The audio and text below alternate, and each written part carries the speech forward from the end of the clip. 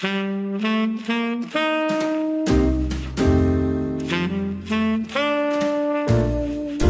everybody, we're here today with the Dean of TCU Coaches, Richard Siefsma. Richard, thank you for coming on with us today. Good to see you, Wes. Glad to be here. Happy to have you.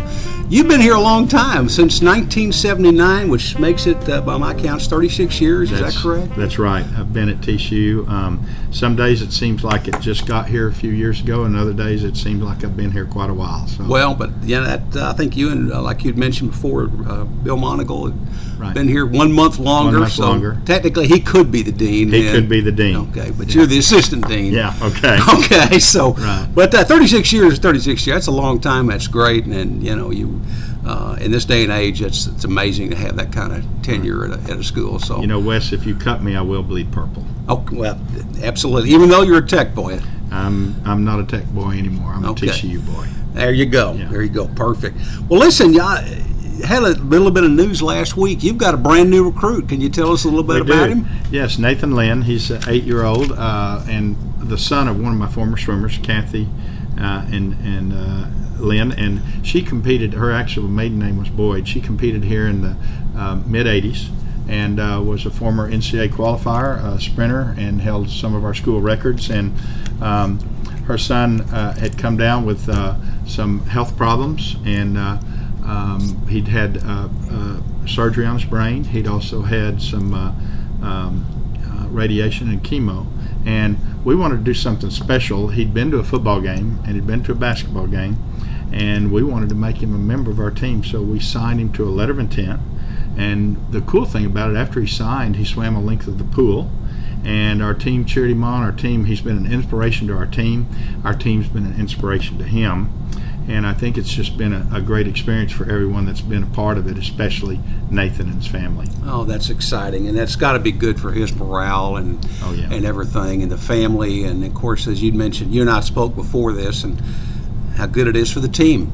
It is. It makes you look at your troubles and trials and tribulations and say, hey, I've got it made. That's right. And this family's going through some struggles, and one of the things that our team's done is rallied around them. So it's been good for them. Well, good deal. Talking about recruits now, I know you have a lot of Texans on your roster, but you tend to have pretty much a nationwide reach in recruiting, don't you? We do. We used to have some international kids on our team. Currently, we do not, but we have a mix from everywhere, almost not every state, but all over the country. And then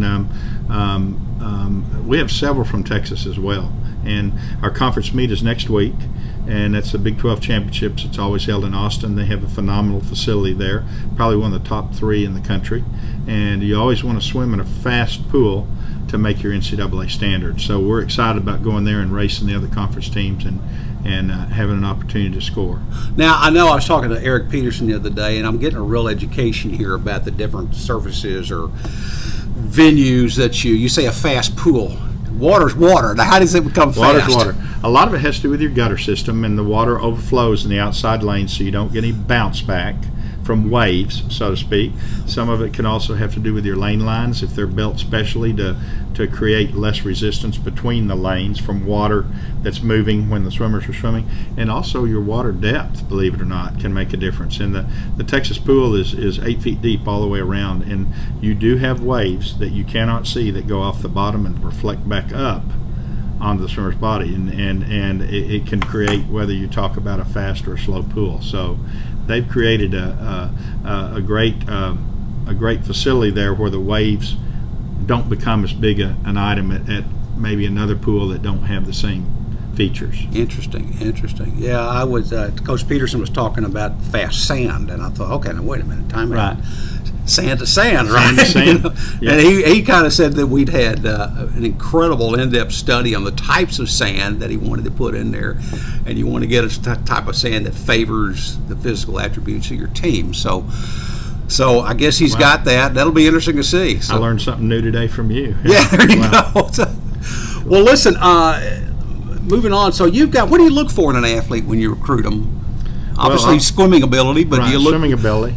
we also try to find out what they're like as a person, and that might mean their club coach is normally going to be the person that really tells you that, because a lot of good swimmers come out of club programs, not just high school programs, because you really need to be developed at 10, 11, 12 years old before you get into high school and be a pretty good swimmer. You can't just start when you enter high school. So we'll talk with their club coach. Sometimes we'll call their school, ask to speak to the counselor, not about their grades, but what type of kid are we getting? Right. You know, and we've got good kids in our program. We've got a lot of fast kids. We've got some really good divers, but they're all good kids and good students as well. Well, that's just looking over your bio and the impressive academic awards that they received. It seems like you recruit athletes and academicians as well. So we try. Strong in the water and strong in the classroom. Yes. That's very important, because you're here to go to school, not necessarily swim. That's right. And there's not much life after swimming except a good job. Yeah, yeah. And that's very important, as they soon find out. Interesting. So talk about the training they have to go through. I mean, I know I was surprised to know, talking to Coach Schofield about the Western team, that they do a lot of weight training. We do it all. We lift in the weight room.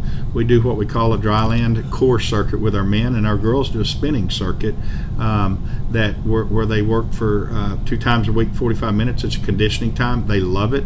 It's their own conditioning time, and our guys work on a core system. In addition to that, they'll swim.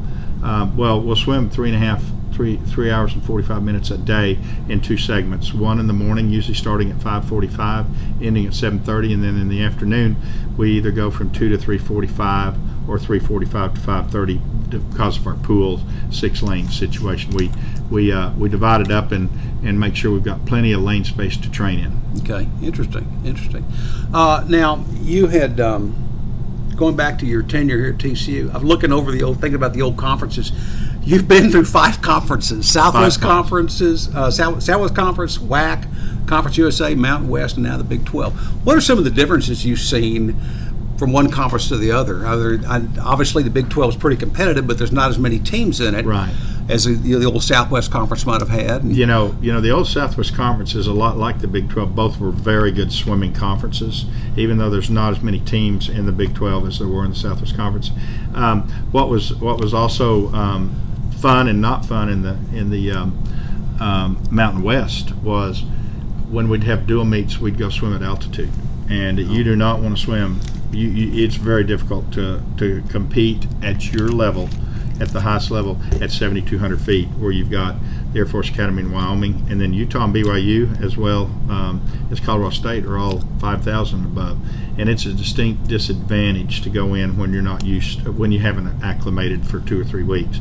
So, but we did pretty well in that conference. We won a championship there, and we were 2nd or 3rd a couple of years, and very competitive in that conference. We won 4 titles for the men and 1 title for the women in Conference USA. So now moving to the Big 12, it's you've got your one team that's going to be Goliath, and that's Texas. They have, again, a great facility. They've got a great program going there, and we call ourselves David, and we're trying to knock that giant off with that rock. So, we have competed against them very well. Our depth isn't quite as good as what Texas has, but our number 1 guys can race with them, and that's what's important. That's important.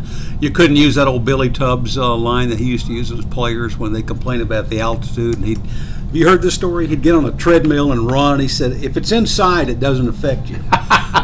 Oh boy. Yeah. Yeah. Yeah. That's a good mind thing. Yeah. So, anyway, well, that's interesting. Okay. Well, so your championships are next week. Next week. And down in Austin. And who else is in the conference now? Kansas, is that correct? Well, and on the women's side, you have 5 teams, and you say, well, there's 10 programs in the Big 12, but 5 of them sponsor swimming, and that's TCU, Texas, West Virginia, Kansas, and Iowa State. Okay. All right. And then on the men's side, there's only 3. It's Texas, TCU, and West Virginia. Wow. Yeah, and that's just the game we play. That's what's been drawn, so that's what we do. A lot of those programs, I know in the old Big 8, some of those programs didn't even have teams, such as Oklahoma State and Kansas State have never had a team. Baylor's never had a team.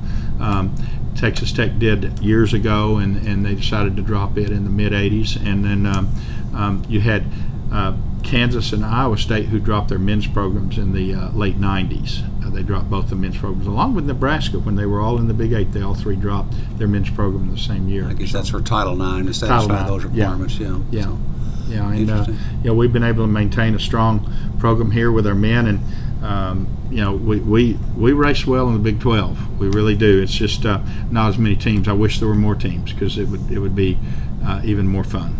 It'd be even more fun to beat some of them. So you don't really face any other teams like Texas during the Yes. You do? We're the only team in the Big 12 that swims every other team. So Okay. we swim West Virginia, and we'll swim Texas, and then our women will also pick up Kansas and Iowa State. But you have to splice in other meets in between to keep. Right, we do. Yep. We do. And we think it's important to compete individually as well as at the conference championships in the Big 12. We've developed some really good rivalries and relationships in the Big 12 because of that. Fantastic. Well, Richard, thank you so much for being with us today. Good luck in the meet next week. Thank Go you, Wes. Frogs. Yeah, go Frogs. It's great to be here. Thank you for your time today, Wes. My pleasure.